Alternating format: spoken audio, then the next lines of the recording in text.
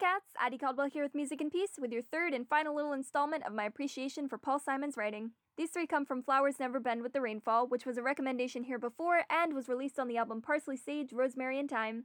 The first is one that I've already mentioned in an episode here, so I won't go too far into it, but it always stands out to me. So my fantasy becomes reality, and I must be who I must be and face tomorrow. I just really like that one. Past that one, I'd say I love the couplets and their stanzas conclusions in the song equally. I don't know what is real, I can't touch what I feel, and I hide behind the shield of my illusion, and then I'm blinded by the light of God and truth and right, and I wander in the night without direction. Paul Simon has such a hand for syllables and rhythm and rhyme, but my favorite line might just be from the chorus. So I'll continue to pretend my life will never end and flowers never bend with the rainfall.